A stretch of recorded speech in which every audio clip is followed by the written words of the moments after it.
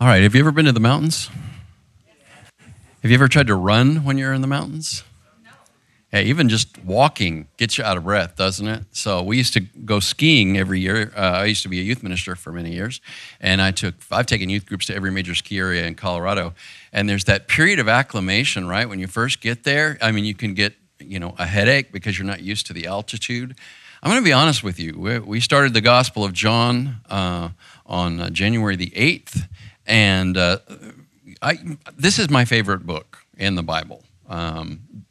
John and Romans are my two top favorite books, but John is just the best. But it's also studying this for you guys. It's like running in the mountains. To change metaphors, I just don't feel worthy most of the time when I'm trying to read this and properly digest it and distill it, to use another metaphor, so that I can deliver it to you in a way that, gosh, I just want you to get this, right? I've always wanted our church, and I always say that our church is Christ-centered, right? It's about Jesus. And looking at where the Lord has directed me as far as our messages, going all the way back to Advent, everything is focused on Jesus, right? It's easy to say that, but that really has been what's happening. And now we're in the book that has a clearer witness to the deity of Christ, the godhood of Jesus, than any other book. Now, that's not to say that Jesus is not presented as the divine Son of God in the other Gospels. He is, but John just really wants you to get it, and he wants me to get it.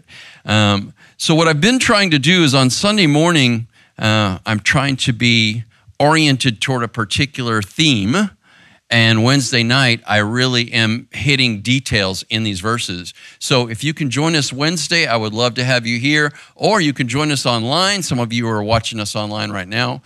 You can get our podcast. And what I'm saying here is that there's continuity, but I'm trying to make this something that is more valuable for you on a Sunday morning when we kind of have, really less time to focus on the teaching side of things. And on Wednesday, I teach rock solid for 45 or 50 minutes, and it's just verse by verse, and it's a whole lot more detail. So I'd love to have you here for that. What I'm going to do is I'm going to go back and reread these verses because I've been really hitting just a couple of verses a week, even on Sunday morning, but we're in what is known as the prologue. This is the introduction to John. And we're moving through the prologue more slowly than we will move through at least some of the rest of John, because there's no narrative here. It's just so compacted, so concise, so powerful. And so I want to get everything that we're supposed to get out of that prologue before we launch into the rest of the gospel. So I'm going to read the prologue once again, and that is John's Gospel, chapter 1, verses 1 through 18. And here it is, and you'll see it up here on the screen. If you're watching online, you should see it as well. In the beginning was the Word, and the Word was with God, and the Word was God. He was in the beginning with God. All things came into being through him, and apart from him, not even one thing has come into being that has come into being. In him was life, and that life was the light of mankind. The light shines in the darkness, and the darkness did not grasp it. A man came, one sent from God, and his name was John. Now, this isn't John that wrote the gospel. This is John the Baptizer. He came as a witness to testify about the light so that all might believe through him. He was not the light, but he came to testify about the light. This was the true light that coming into the world enlightens every person. He was in the world, and the world came into being through him, and yet the world did not know him. He came to his own people, and they did not accept him. But as many as received him, to them he gave the right to become children of God, to those who believe in his name, who were born not of blood, nor of the will of the flesh, nor of the will of a man, but of God. And the Word became flesh and dwelt among us, and we saw his glory, glory as of the only Son from the Father, full of grace and truth. John testified about him and called out, saying, "This was he of whom I said, 'He who is coming after me has proved to be my superior, because he existed before me.' For of his fullness," that is, of the fullness of the Word, Christ, "for of his fullness we have all received, and grace upon grace. For the law was given through Moses, grace and truth were realized through Jesus Christ. No one has seen God at any time. God, the only Son, who is in the arms of the Father, in the bosom of the Father," the older NASB says, "he has explained him." There are three responses. Well, there are more responses than this, but I'm going to categorize three major responses to Jesus Christ, the one who John introduces as the Word, who John tells us is the only begotten Son of God. People receive him, they accept him. People reject him or resist him. And people seek to reinterpret him or reinvent him. You fit into one of those categories, right? Listen to what it says again in John 1:11 through 13. This is about those who rejected him, those who didn't pay any attention to him. "He came to his own, and his own people did not receive him. But to all who did receive him, he gave them the right to be children of God, to those who believe in his name, who were born not of natural descent, nor of the will of the flesh, nor of the will of man, but of God." To receive Jesus, then, it clearly says here in the text, the inspired writer by the Holy Spirit says that we receive Jesus and we need to believe in his name. That means that you've got to believe in Jesus as who he claimed to be and proved himself to be. You see, as I said, what some people like to do, especially in our day, is just reinvent Jesus. Or they sort of, read certain verses about Jesus that they like and they reinterpret Jesus. They kind of push away the verses and the things that Jesus said that they don't like. You got to take him as he is, not as you would like for him to be, or as your tribe wants to push you to believe that he is. You can't just reimagine Jesus in essence. You take him as he is. So first, he is more than a prophet, a teacher, a moralist, or a miracle worker, any number of things that people have ascribed to Jesus. It's not to say that he wasn't a prophet, right? He was prophet, priest, and king, but he's more than all of those things. He's not a politician. I heard a fellow that was on stage at another church who was trying to make the case that Jesus was political. Jesus was not political, right? If Jesus was political, then he wouldn't have ridden in on the back of a donkey on, Palm Sunday. He'd have ridden in on a stallion, a charger. He would have not chosen a bunch of fishermen to be his followers. He would have chosen those that could be revolutionaries, that would be fighters, and that's not who he chose. He's not a philosopher. Perhaps you can cull some philosophical ideas from what Jesus taught, but he's certainly not a philosopher, and he's not the figurehead of a religion, new or old. You see, people like Jesus. He's got a good name, so they like to slap Jesus on their particular religious belief system. And sometimes those religious belief systems are, worldwide and well-known. Some of them are old, some of them are new. As I indicated to you last week, and I believe I said this on Wednesday as well, there was a movement that was a sort of a philosophical religious movement that started about the time that John was writing this gospel, and it is called Gnosticism, right? And the Gnostics didn't believe really anything that the Bible teaches. They reinterpreted it, and they reinvented it, and they shaped it and molded it to make it fit their philosophical idea. They were dualists. They believed that matter was evil. They believed that the body was worthless and useless, that what we really need to do is we need to escape the body. They believed that Jesus couldn't have become a literal flesh and blood man. In fact, a group of Gnostics are sometimes referred to as the Docetics, and that comes from the Greek word dokeo, the verb that means to seem or to appear. And what they said is he only appeared to be. He only seemed to be a man. He wasn't really a man. In fact, their famous statement or phrase was, Jesus walked along the shores of the Sea of Galilee, but he left no footprints. Friends, I assure you, he left footprints, right? He's not the subject of your private spirituality. That word is really popular today. And forgive me, I'm not trying to disparage you if you like that particular term. But I think that many times spirituality just means my religio-emotional experience. Now, Jesus wants to be personal to you, right? He wants to be your personal Lord and Savior, but that doesn't mean that he is your private Savior, because then what happens is we subjectively reinterpret Jesus, as I said. So these are all things that people do today. He is the Word of God. He's the one and only Son. He is the Christ. He is the Messiah. He's the chosen one. He is Lord, and he is one with the only God. However, he also became 100% human, and the Word became flesh and dwelt among us. In the Greek, it is a word that means he tented with us, right? I don't know if you've ever used that term before, but it refers to a temporary dwelling, which is what we have down here on earth. And he was, what John was saying is, the Word became flesh and he tabernacled or tented with us for this brief period of time. He was really here. He really became flesh. And this is what flew in the face of these Gnostics, or really, this is inchoate Gnosticism, proto-Gnosticism. It wasn't full-blown Gnosticism until about 100 years later. But nonetheless, John already saw this coming on. And providentially and by the power of the Holy Spirit, he's written these things so that we will interpret Jesus properly. Jesus became 100% human.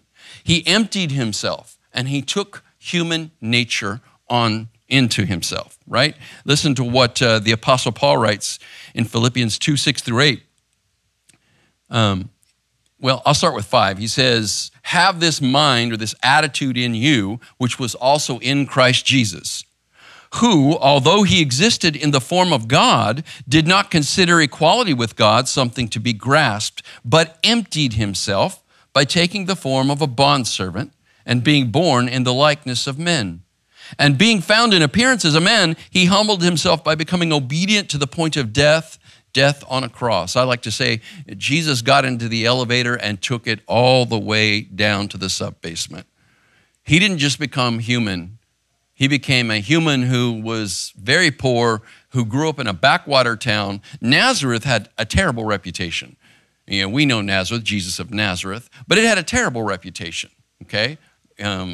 In fact, we'll see in our gospel right here in chapter 1 when we get to it that Jesus meets this fellow named Nathanael, and they say, hey, we found the one that that is called Messiah. Well, we believe we found the Messiah, Jesus of Nazareth. And he said, Nazareth? Can anything good come from Nazareth? So it didn't have a great reputation, and that's where Jesus grew up, okay? Obviously, he had a family that God was entrusted him to, but they weren't powerful, they weren't noble, they were just ordinary people. Joseph, his stepfather, I like to call him, was a hand worker. He was a construction worker. We often say, well, he was a carpenter, but honestly, there wasn't a lot of wood to work with, right? The word that is used that says Joseph was a carpenter, Jesus was a carpenter, often translated that way, just means he was a hand worker. He was a laborer, okay? A skilled laborer. So when I look out here and I see these guys that are putting together the square, I know right now it looks like, a war zone, but they're really doing an incredible job. I watched these guys finishing concrete out here, and I remember, Pastor Craig, right after you got out of Baylor, you worked with a contracting group, right, for one summer, and I remember you telling me how difficult it was to float in that concrete and make it, we just take this for granted that these people are, but they get out there and it's hot and it's cold and it's all of these things, and they build all of this wonderful, these buildings that we're in. That's what Jesus' father, his stepfather, his real father was Almighty God, but that's who he was. And that's what Jesus did for a living until it was time for him at the age of roughly 30 to go out in his ministry. He was 100% human, but he went lower than that, right? He got himself sideways with the religious leaders. He got himself in trouble with the Romans because the religious leaders accused him of potential sedition. Try to raise himself up as a king to oppose Caesar. He never said that. He didn't try to do that. Again, he was not political. That's not why he was crucified. He was crucified in human terms because the religious leaders were jealous of him. He had throngs of people that were following him, and he didn't obey all of their little rules, okay? The scripture says, 10 Commandments very clearly, observe the Sabbath and keep it holy. But these folks had created so many rules related to the Sabbath that you couldn't move. And so Jesus clearly violated their rules without violating the Sabbath, right? In fact, one of the things that we're going to encounter in this gospel in chapter 5 is the man who was healed at the pool of Bethesda, and Jesus told him to pick up his mat and go. And he couldn't walk, but suddenly he could walk. So he did exactly what the Lord told him to do. He's like, I don't care if it's Sunday. Well, for them it was Saturday. I'm going to get up and I'm going to pick up my mat and I'm going to walk. So rather than be excited for the fact that this man who was broken, who couldn't walk, was healed, the religious leaders were angry. Why? Oh, because he disobeyed their little rules. And they were so angry with Jesus that they wanted to kill him. It says it several times. So Jesus went all the way down. Now, they could have, it wasn't legal for them to do this, but they did do it on occasion. They stoned people, right? They literally took rocks and threw it at the person. They would shove them up against a wall or down in a ravine or a pit, and then they would just throw rocks at them until they were dead. A horrible way, to die. But the community, basically, is executing this person. And under Roman rule, they were not allowed to do that. But as we will find out, Pastor Craig is going to be teaching from Acts in the next couple of weeks. Acts chapter 7, Stephen makes them so angry that they just drag him out and stone him right there. On several occasions, they picked up stones to stone Jesus, even though it was illegal, right? But see, that wasn't God's plan. God's plan was that the Son of Man would be raised up. He would be lifted up before all. And we'll see that in chapter 3, okay? Jesus said, as Moses raised up the serpent in the wilderness, so must the Son of Man be raised up. The serpent was this bronze statue that Moses was told to make because the people were getting bit by snakes. And primarily that was happening because they were cursing God, they were complaining against God, and so God just basically let these snakes loose in their midst. These snakes are biting him, and then he gives them an opportunity to heal those wounds. And the way that he did that is he said, Moses, I want you to make this bronze serpent. And by the way, the image that we have today for medicine, right, the staff with the serpents going around it, it's patterned after this, right? And so they raised up that serpent, and if anybody looked to that serpent, the image of what was biting them, then they would be healed. Jesus said the Son of Man must be raised up like that. And if you look to him in faith, then you will be healed of what's eating you, right? You'll be healed of your sin. But he went all the way down and suffered at the hands of the Romans, Roman execution, one of the most horrific ways to die. Pastor Craig's been going through Luke chapter 23, and it describes the execution of Jesus by crucifixion. So painful, in fact, that we get our English word excruciating. Have you ever endured excruciating pain? It comes from two Greek words. From ek, the cross, okay? Or Latin, ex crucio, right? That type of death, that form of death, was torture. It was the Roman way of making sure that people did exactly what Rome told them to do, because they executed these people publicly. They stripped them naked. They beat them before they put them on the cross, and then they left them on the cross until they suffocated. That's how a person on a cross died. early on in my ministry, when I was trying to understand crucifixion, I was given to believe that when the person was hanging on the cross, their body would collapse down and they couldn't breathe. And I thought, okay, well, that means they couldn't breathe in. No, you want to hear something weird? They couldn't breathe out. That's strange, right? So what happens when the oxygen in your lungs remains in your lungs? How does that feel? Have you ever, when I was a kid, I used to like to see how far I could swim underwater. Okay? I'd hyperventilate so I could, oxygenate my blood, and then hold my breath, and then push off and swim to one end of the pool, and then flip over and swim to the other end of the pool. And I could usually make it, 2 lengths. But man, I got to where I could make it 3 lengths, And this is a pretty good sized pool as well. But what happens in your lungs when you can't breathe out? They start burning, don't they? I mean, your lungs burn because that oxygen is turning into carbon dioxide. And it'll kill you, right? That's why you breathe it out. Well, they couldn't breathe out until they lifted up on their crucified feet. Then they could breathe out and then take another breath in, take another breath out.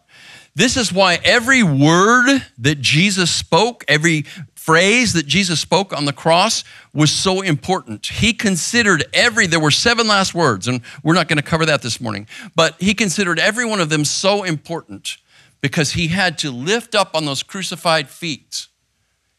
Breathe out, breathe in, speak, and then drop back into that horrible contorted position that someone would find on the cross. He took the elevator all the way down and died the worst form of death. And why did he die that death? He died that death for a number of different reasons, but I will just quickly highlight 2. Number 1, to pay the penalty for your sin and mine. Okay? The scripture says, all have sinned and fallen short of the glory of God. Does that include you? Yeah, you're an all. You're an every. We've all sinned. Now today, people just poo-poo sin, right? We rename it. We reinvent it. And we say, oh, that's not really sin, okay? Because it's what I feel like doing. I'm going to decide my own morality. But see, God designed you and he designed the world and he decides and has decided what sin is. And sin is falling short of what God has designed you for, what he expects of you. All have sinned and fallen short of the glory of God, Romans 3:23. It's a very simple concept. It means, you ever been to the range and gone shooting, right, with a rifle or a pistol or anything like that? Or maybe some of you have used a bow and arrow. It's like you have that bull, or darts. Has anybody ever done darts? You know, all right? Okay.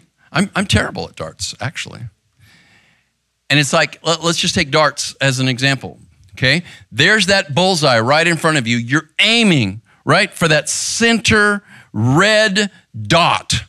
And you throw the dart, and you completely miss the target. That's what the scripture is saying about your life and my life when we live it outside of God. When we live our lives for ourselves. All have sinned and fallen short of the glory of God. Jesus took all of our sin upon himself and died in our place. And then he overcame death. He conquered death by rising on the 3rd day. He's the author of life, okay? In him was life, and that life was the light of mankind. You can't put out the light. He really did die, but just as he pre-existed, he also continued to exist and continued to live on after death. And then he was resurrected physically, bodily, new body. And then on the 40th day or 40 days later, he ascended to the right hand of God the Father, where he sits and waits for all of his enemies to be made in subjection to him, at his feet, a footstool for him. He went all the way down. Those who fail or refuse to accept and confess that Jesus was God come in the flesh do not really receive him because they don't believe the truth about him. In fact, they've chosen to believe false teaching from false prophets.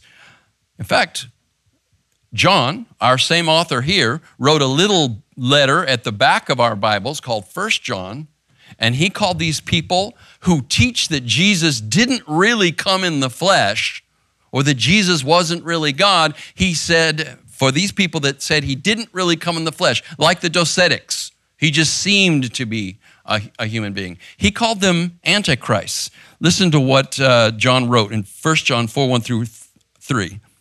Beloved, do not believe every spirit, but test the spirits to see whether they are from God, because many false prophets have gone out into the world. By this you know the Spirit of God. Every spirit that confesses Jesus Christ has come in the flesh is from God, and every spirit that does not confess Jesus is not from God. So I agree with tolerance. We need to be tolerant people. We need to learn to live together. You know, the old bumper sticker, coexist. But that doesn't mean that everybody's idea, that everybody's religious affiliation or opinion is equally true, right? The reason our church is called LifeWell, I want us to shine the light for everyone. I don't want us to point fingers and condemn people. I want us to show the way. And if people want to follow the light, if they want to follow the way that is Jesus, then they will want to be a part of what we're teaching here. And if they don't, then they won't. Jesus was and is the God-man. To believe in him and receive him, you must accept both the divine and human natures of Jesus. Now, Jesus was his earthly name. This is the name that he was told, his parents were told to give him. Okay, we've already seen other titles, and Craig addressed this morning in his Bible study. He's called the Word, right? He is the Son of God. That's what he is. But his name on earth was Yeshua, right? And as I indicated in a previous message, Wednesday, as a matter of fact, that name means Yahweh saves. Yahweh, God's proper name, his formal name, saves, Yeshua. It's really the same as Joshua. We separate Jesus because he's unique. He's the unique Son of God, but it's the exact same name as Joshua. It's the same name as Joshua in the book of Joshua, who came after Moses and so forth. There was a Joshua who was a high priest when the Israelites came back from slavery or subjection in Babylon. But that was his name. Back then, they had given names, but they didn't have surnames, right? I'm Daryl Hall. I come from this line of people, right, that apparently were once servants in like a castle, right? And so they were called the Halls because that's where they worked, in the hall of the castle, right? You have a surname as well. Let's take someone whose surname is Johnson, right? Okay, so that would mean that John, like this John here, had a son, and so he was called John's son. Simon, who Jesus renamed Peter, was Simon Bar-Jonah. That wasn't his last name. It was to identify which Simon he was. Bar means son. Simon Bar-Jonah means, oh, that's Simon, the son of Jonah. Follow me? Or let's take Judas Iscariot. Iscariot was not his last name. It is a word that means a man from a city called Kerioth, right? So it was Judas from Kerioth, Judas, the man from Kerioth. So they had these names that they would add, but it wasn't a formal thing like that. So Jesus is called various things. Jesus of Nazareth. He's called Jesus Christ. Is Christ his last name? No, Christ is a title, right? It is, Christos is the Greek for Mashiach, Messiah. Means he's the chosen one. That's why this television series that's out right now that I can commend to you. You kind of have to, it's funky to watch it. You've got to get their app, but you can get their app on all of these different streaming services, whether you've got Apple or whatever you plug into your TV to stream. But you get the Chosen app and you can watch all their episodes for free. But it's called The Chosen because it's a TV series that is about the life of Jesus, all right? So we've got to accept him as a human being, and we've got to accept him as the Son of God. To receive Jesus, first of all, let me go in order. Jesus was and is the God-man. To believe in him and receive him, you must accept the divine and human natures of the one and only Son of God. Now, to receive Jesus and believe in his name, that's what it says in John 1:12, to as many as received him, to them he gave the right to be children of God, even to those who believed in his name, right?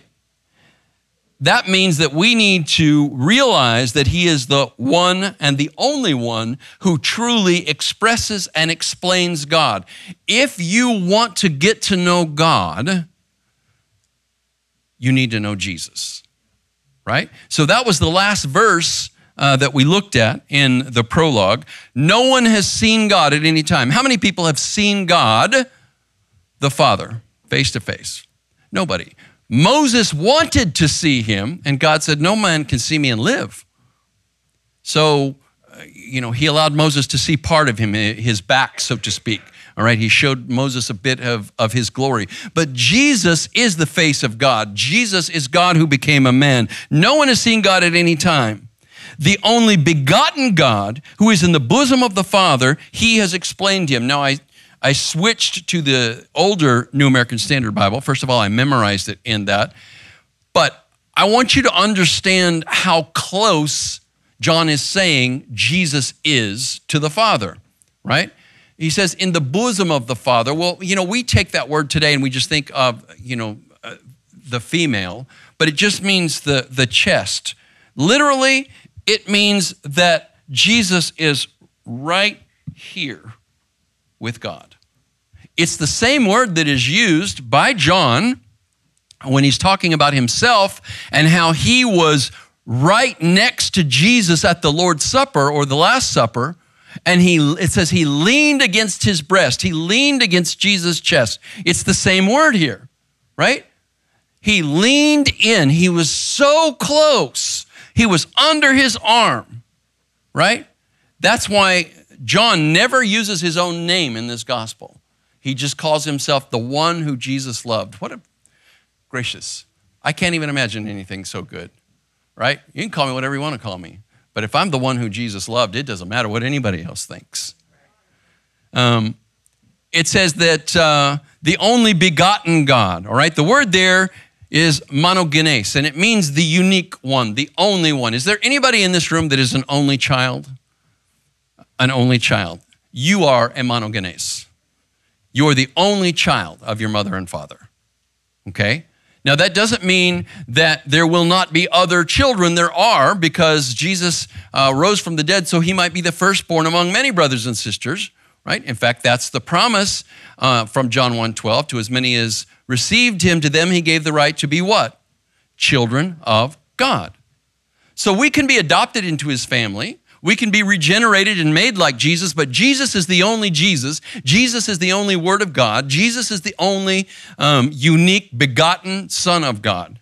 That's what that means when it says, no one has seen God at any time, but the only begotten God, the monogenes, the one and only Son, he has explained him, right? That word to explain is where we get our English word exegesis. Now, you may not have ever even heard that word, much less used it. Other than Pastor Craig, is there anybody else in the room here that has ever used the word exegesis before? You probably haven't.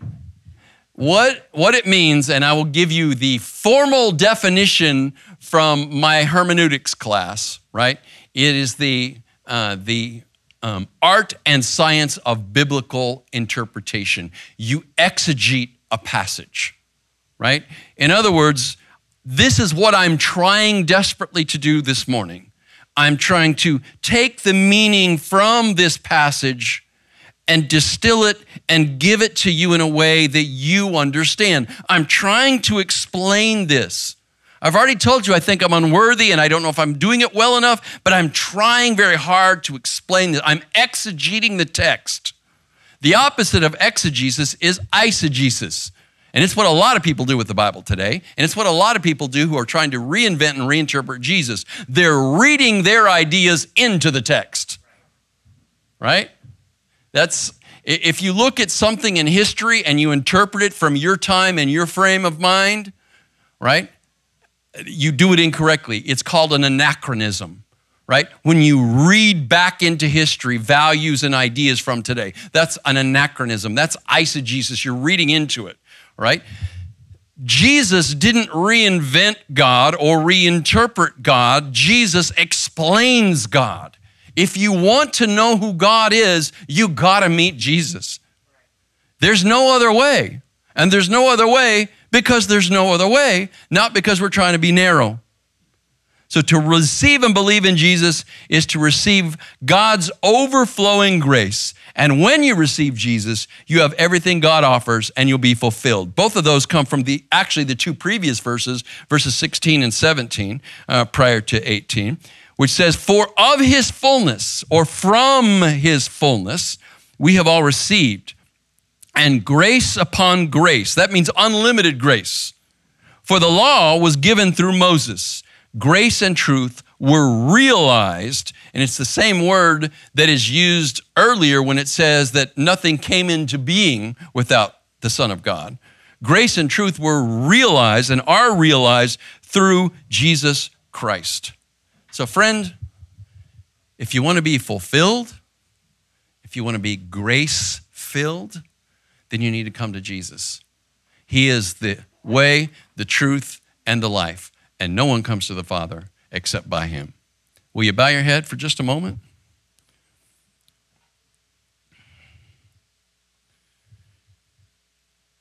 If you would like to receive Jesus, if you believe what you just heard from the scripture, if you believe that Jesus is who he said and who he proved himself to be, then I implore you this morning to open your heart and receive him.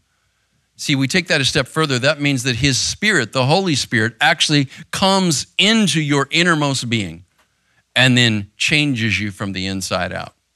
The scripture says that if anyone will call on the name of Jesus, they will be saved.